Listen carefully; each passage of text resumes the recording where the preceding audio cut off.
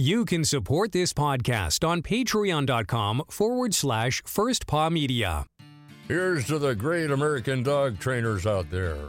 The hundreds of you who settled for the sometimes thankless job of working with four-legged companions because they pay the bills. Of course, there's something else you can do if you've got something to say. Start a podcast with First Paw Media and unleash your creative freedom.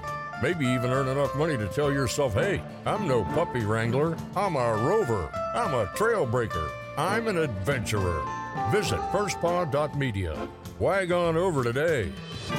3, 2, 1.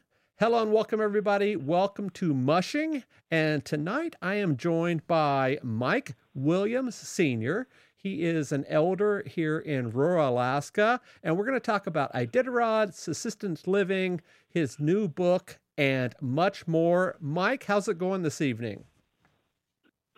I've been pretty busy working on my lustfish traps up in about a couple of miles above Akiak to set my traps for dog food and for our food.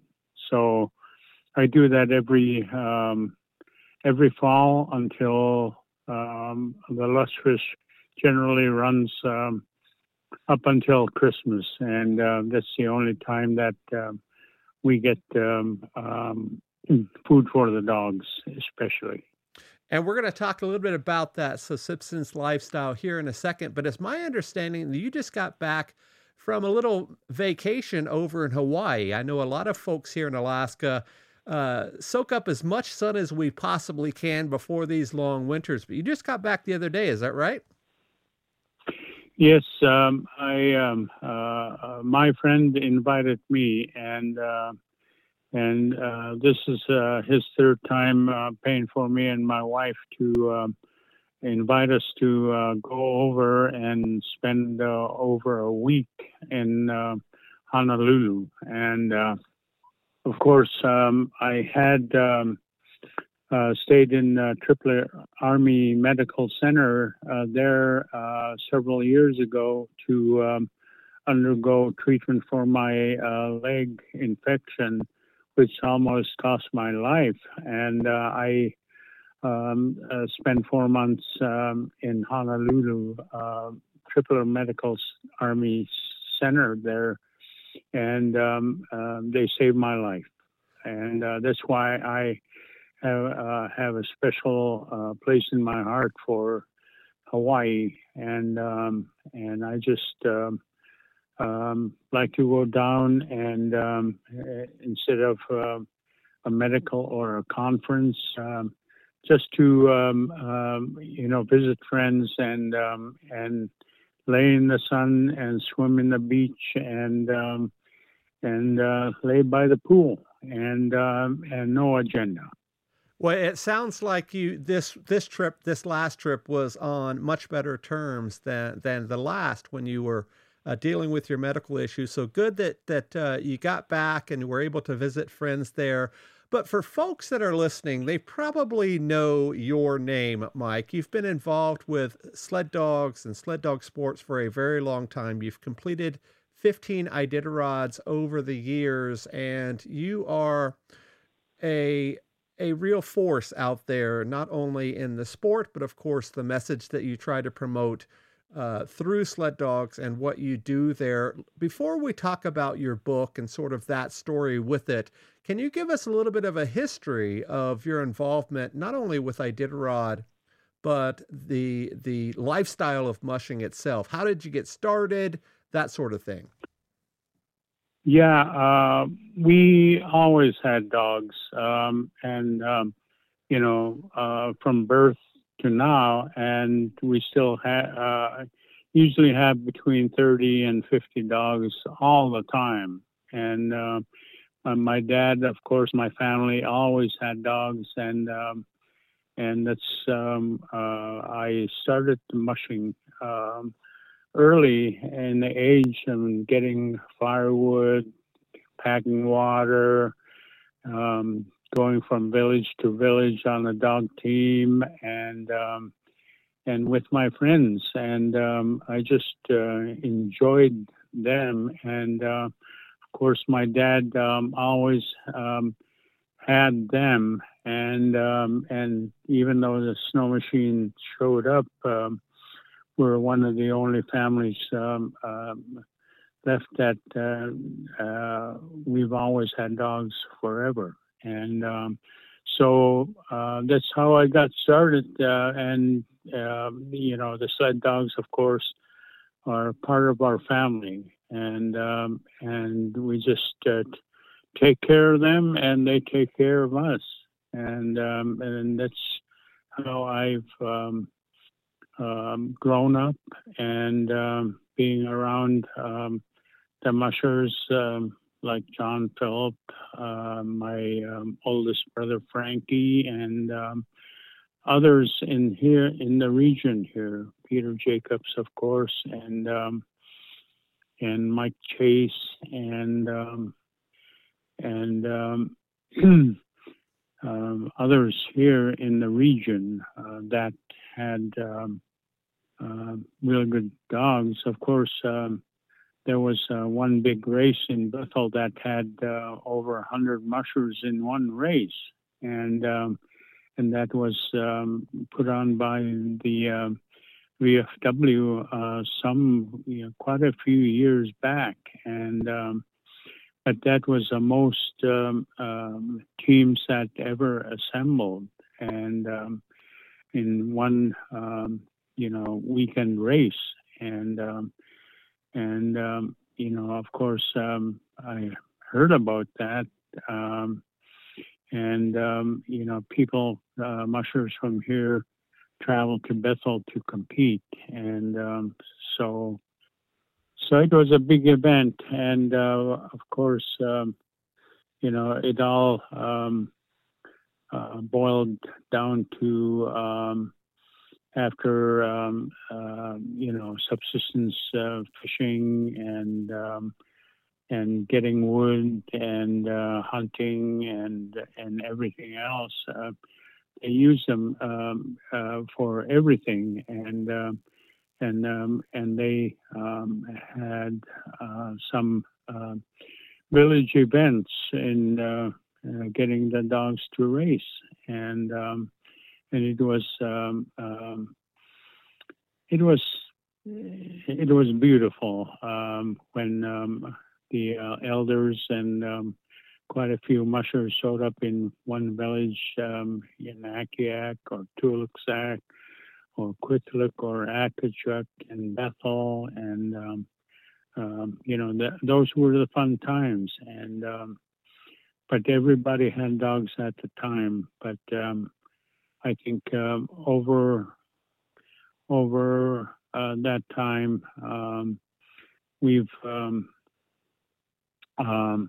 gotten involved with the for rendezvous, and with my brother, and of course John Phillip was regularly racing at the rendezvous, and then Iditarod showed up in 1973, and that's where I was working as a behavioral health counselor in Bethel, along with my friend Werner Stelner, Dr. Werner Stelner, who is a psychiatrist that wanted to do a study on Iditarod mushers, and we got the study going on how life stress units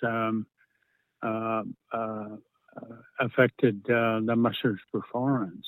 So we did a research for 3 years together with several of my psychiatrist friends, and of course I had a lot of training from them on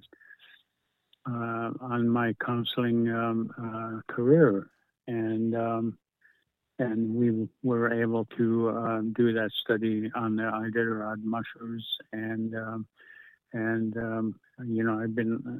I've always been very interested in mushers like George Atla, Joe Reddington, and Herbie Nyack, and Dig Mackey, and the others, that were starting to get that. And we had two mushers from Akiak, Owen and Robert Ivan, that ran as a team in 1973 when Iditarod started. So a lot of history here on mushing, and we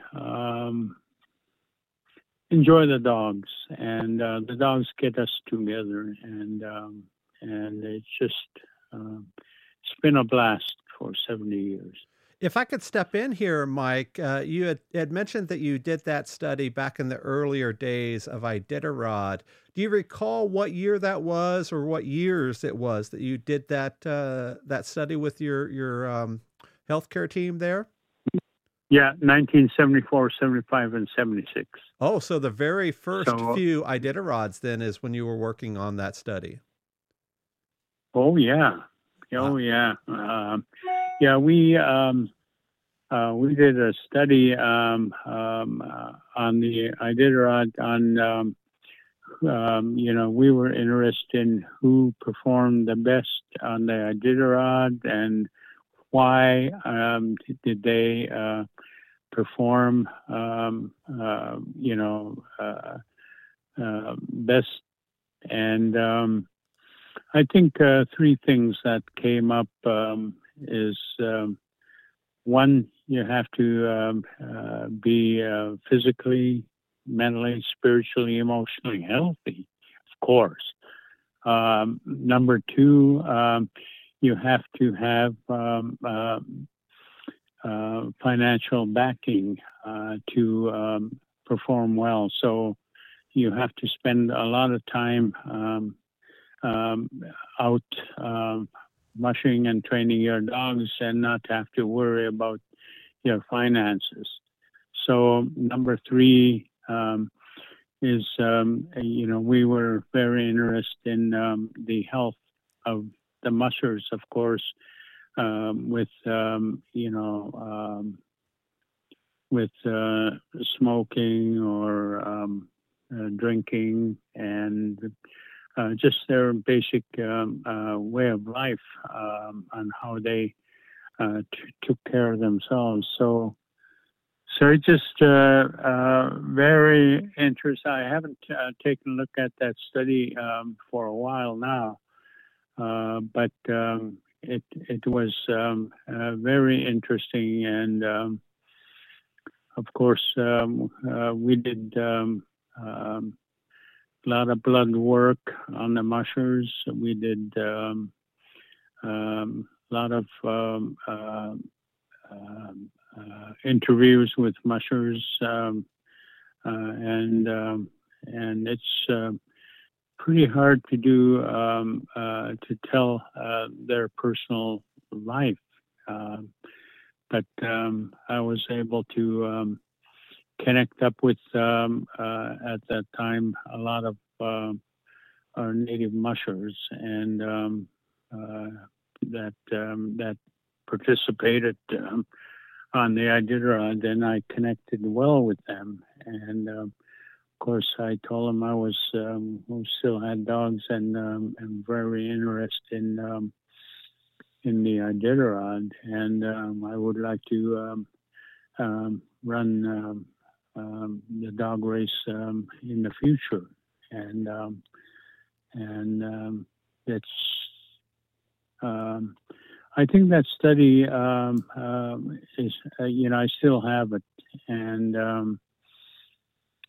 I think I can share it more with some of the mushing community, and basically,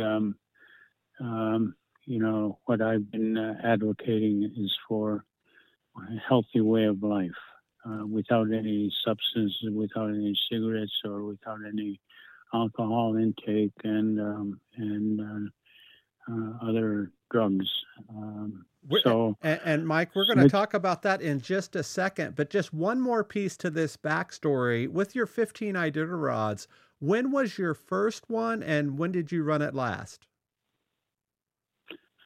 I first ran in 1992.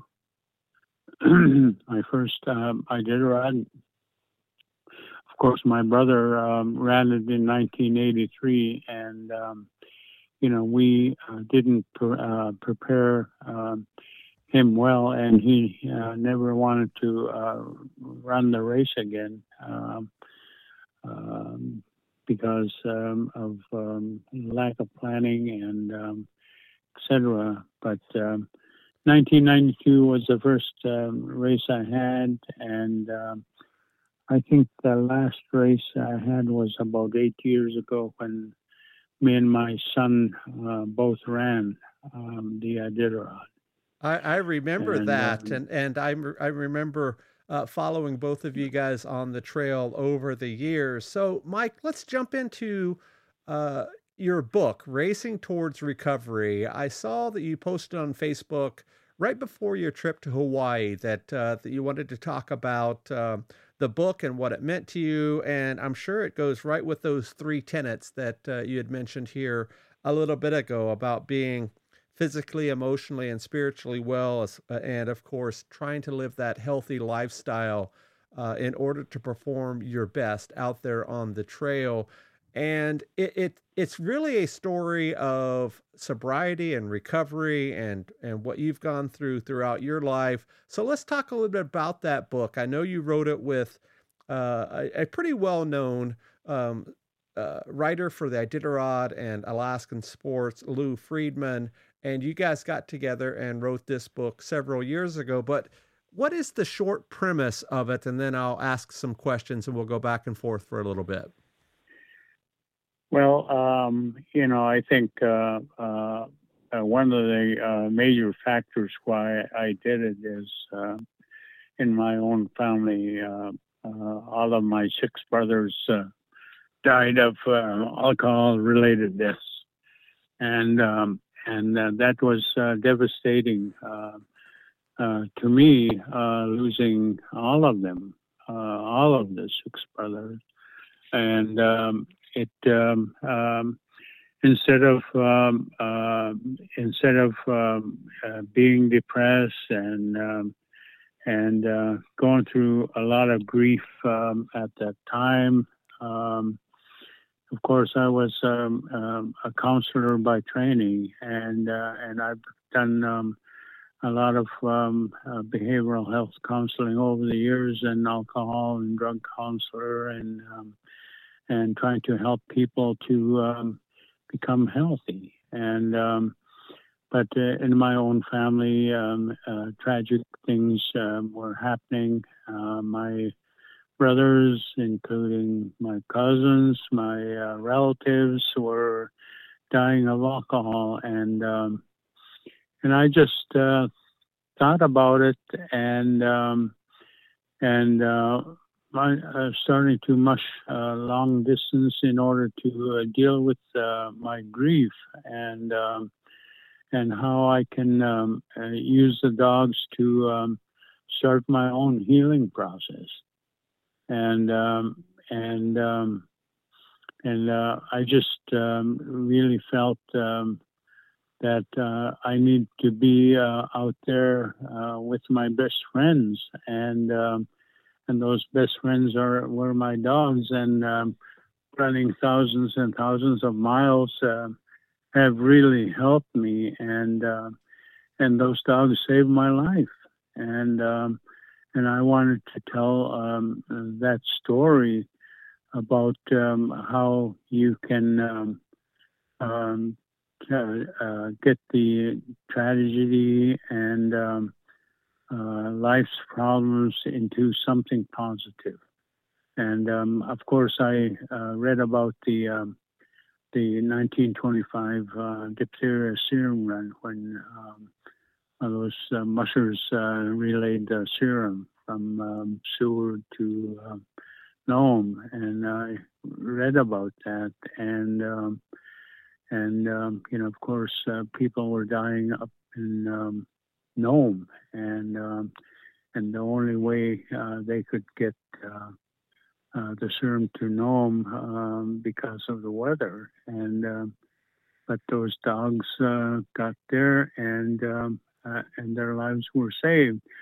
So, in looking at the people here in Alaska, our indigenous people, the population, I read about the Alaska Natives report on the conditions of our Alaska Native people with alcohol, drugs, and accidental deaths, and a lot of bad things were happening. And Anchorage Daily News wrote about the people in peril, and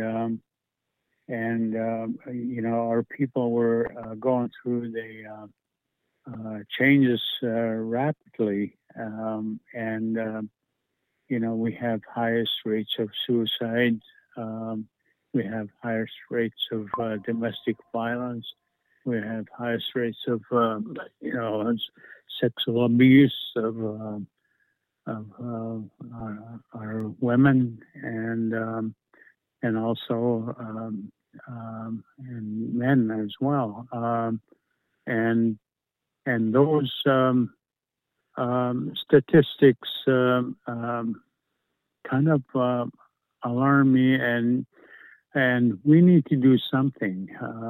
And our people need to recover, and not just only the Alaska Native people, but people in general. If we're going to make that change, we can. And I wanted to set an example of the family, as a family, what we went through, and continue to go through, and to make that recovery, to start the healing process. And so that was a big motivating factor on why I started Mushing for Sobriety, taking signatures, and trying my best to have that example of getting the awareness going on the Iditarod, and people focused on the race and internationally. And so I started collecting signatures with AFN Sobriety Movement, and got that sobriety movement going, and it caught on fire. And while our people were in peril, we started to promote sobriety and wellness of our people, and it worked. The Alaska Association of School Boards quit serving alcohol in their events, and so did Alaska Federation of Natives. And so we started advocating that we need to do something, and all the stories that I've read about, of our people, that we need to make that change, and so from 1992 till now, I'm still advocating for wellness of the people, and that you don't need any alcohol, drugs, opioids, or any substances in your life, and you can make that change, and like I did 45 years ago. And so it's been a great ride for me, with my 15 Iditarods and about 30 Cusco 300s, and I just really enjoyed those miles out by myself, and but I really really appreciate the mushers and the communities that supported my efforts, and vice versa, and those stories from the communities that individuals came up to me that they've changed their life, and to be substance abuse free, and so that has been every time I hear the personal story along the trail, it motivated me so good, and I'm if I help one person, that's enough, and but. If I can jump in, if I could jump in again, Mike, you're really answering all of the questions I wanted to ask just by what you're sharing. But one thing that caught my attention right off the bat when you were telling that story is you used the dog team not only on Iditarod, but of course in your lifestyle that you live up there. You use those sort of as a two-prong approach. First off, they helped you heal with what you were going through in your family.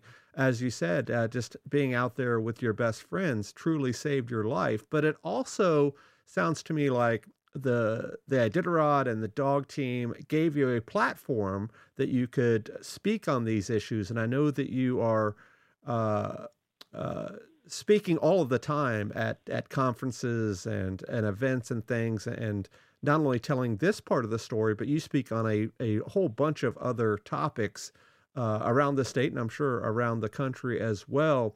So I guess I have two questions before we run out of time here, Mike.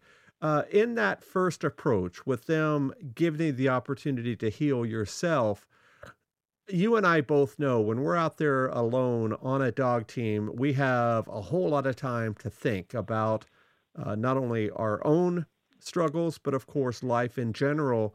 What is one thing that these dogs taught you when you're out there on the trail that you could share with folks that don't know anything about that time out on the trail? They just might be fans of the show.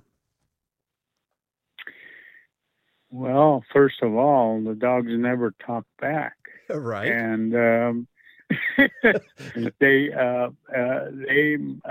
mind themselves, and you take very good care of them, and they know they trust you. They want to do things for you, and they want to. They're such I've had a lot of good dogs over the years, and I just really enjoyed those dogs, and they just know what you're feeling at the time, and they know when you're down, they know when you're up, and but they look at you and wonder. I'm just wondering what the heck are they thinking? But I think that I think when I think about these dogs, I just care for them. I just love them, and I want to take extra care of them, and vice versa. They do. They give you something back, and but of course, we've had a lot of hunting excursions with them to the mountains, and running hundreds and hundreds of miles out moose hunting or beaver trapping or something, with them. But they're incredible athletes, and they can go through any trail condition, and I just trust them that they're just amazing, and it just really makes me wonder. I wish I could be as tough as they are, and but they are, and I just really have a special bond with them, and and mushing with guys like Joe Garney, and I just had I went to school with Joe Garney, and I just really loved traveling with him, and we'd laugh all the way up to Nome. But those dogs are something special to me and to my family, and we're going to continue to have that, and we still have 50 of them that we're taking care of, and my son is taking the reins over majority of those activities, and I'm supporting him and trying to do my part in getting food for them and doing extra things for them to make sure that they are healthy and ready to go anywhere. And so let's flip the coin a little bit if we can, Mike. And you probably know that people listen to our show all over the world. You know, the mushing community is large, but it's also very small because we're pretty tight knit, as you obviously know. So if you could reach out to somebody that may be struggling, like you had mentioned, and they're struggling with whatever is coming their way in life, if you could give them one piece of advice just here on this show, on this podcast, on the platform, and they're struggling with these issues that you've seen all of these years, what would you tell them if you could reach out to them today? Take very good care of yourself, your family, and your dogs, and there's the life is short. I'm getting towards the end of my time. It's been a wonderful 70 years, and but I think my friends like Ramey Riddington and all of those guys that I hang out with, I just enjoy hanging out with them. But my best advice would be to take care of yourself, be healthy, and you don't need anything else. But you need good food. You need to take care of yourself and just take care of your family. And of course, we all work with our issues, and everybody has issues. And I'm not perfect, by all means. Nobody is. But I just try hard to take care of myself, and I think the most important thing is education, and getting your education is very important, and to not only depend on this one race or other races, but being able to do whatever you want to do, and that's what you get from having those opportunities. And but most important thing is taking care of your family. So a couple of questions I ask everybody that's on as a guest, and I'm really interested to hear what you have to say. So the first question, Mike, is you've been around this sport for a long time. You said you grew up with the sport with your dad running dogs and all of that. So it's been a very long time that you've been involved with this. So the first question is what do you see as the biggest change in the sport or in the lifestyle in all the years that you've been involved? What's the biggest change? I think, I just really loved those first Iditarod and mushing and the way of life. And I think, the biggest change that I've seen is the competition for winning and the increase of rules that had to be installed along the way, and I felt that those early days, I think, were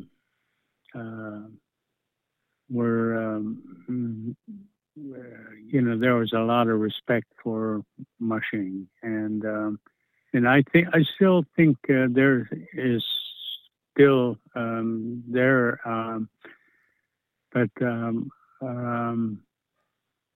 it's pretty hard to say. That's a toughest question that you posed on me, but I think I think what I would give advice to anybody: just keep on doing what you're doing. Keep taking care of dogs, water them, feed them, train them, and just take good care of them, and they'll take care of you. And so it's vice versa. So that's my biggest advice. And if you don't want to do it, don't do it. Right. And like you said, the competition is definitely much more involved than it was back in the early days. And for folks that may not know, back in those early days, it was more of a camaraderie and glorified camping trip, if you will, compared to today, where everything is just so fast and so sports oriented with sponsors and media coverage and all of that. Just a much different animal than it was back in the day. So last question here, Mike.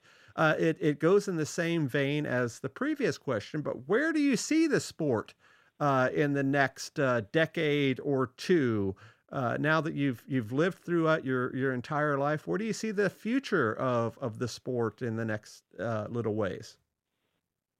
It has to continue forever, and that's the dogs that we have today. I think each person has that choice, but my choice right now is we're going to continue to pass down to the generation to generation, and I think it needs to continue, and we have to live by those principles that have been instilled in us, to have that integrity, to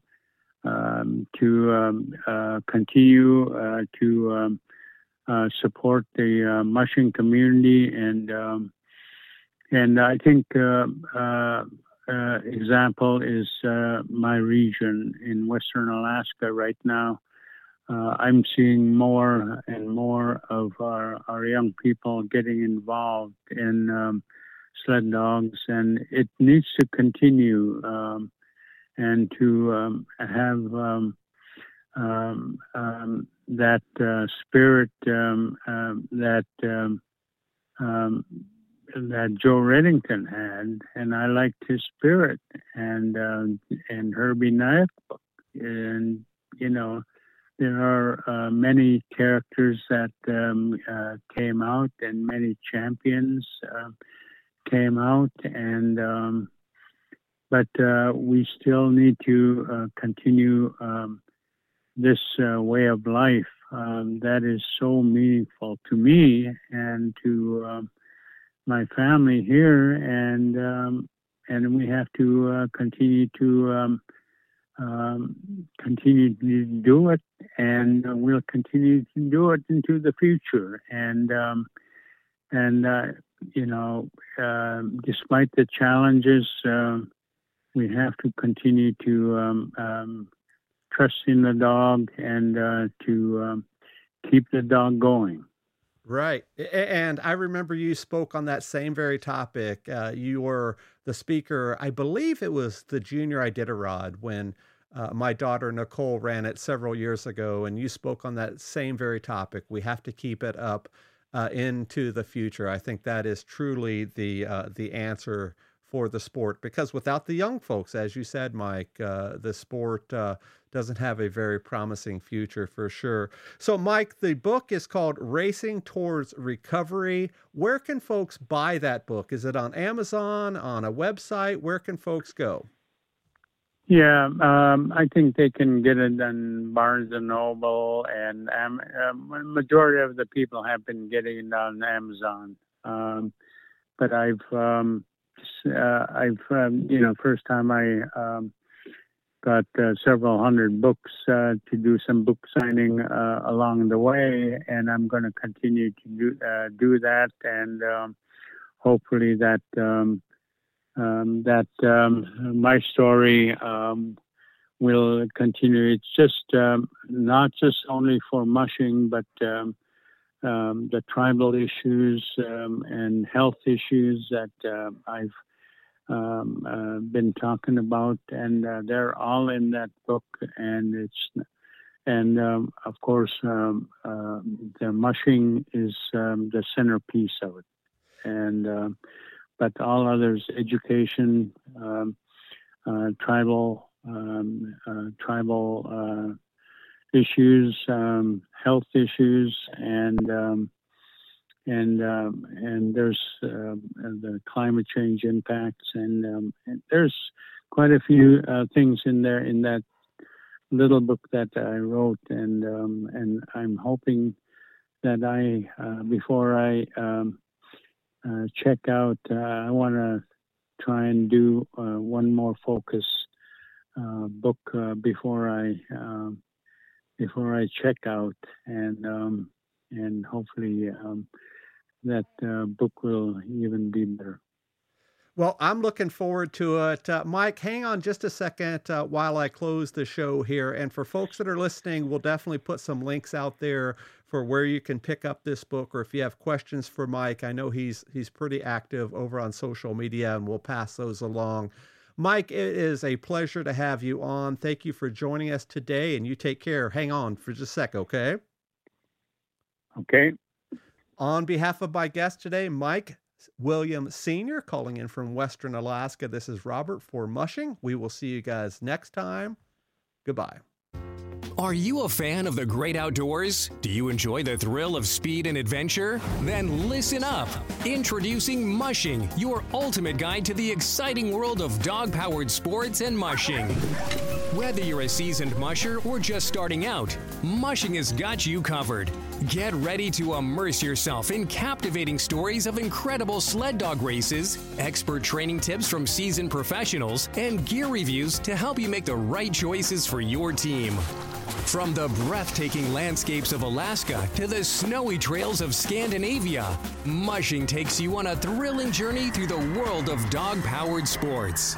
Don't miss out on the latest issue, packed with exclusive interviews with top mushers, in-depth articles on sled dog nutrition, and stunning photography that will transport you to the heart of the action. So whether you're dreaming of competing in the Iditarod or simply want to learn more about this incredible sport, Mushing is your go-to resource. Subscribe now and get ready to unleash your passion for mushing.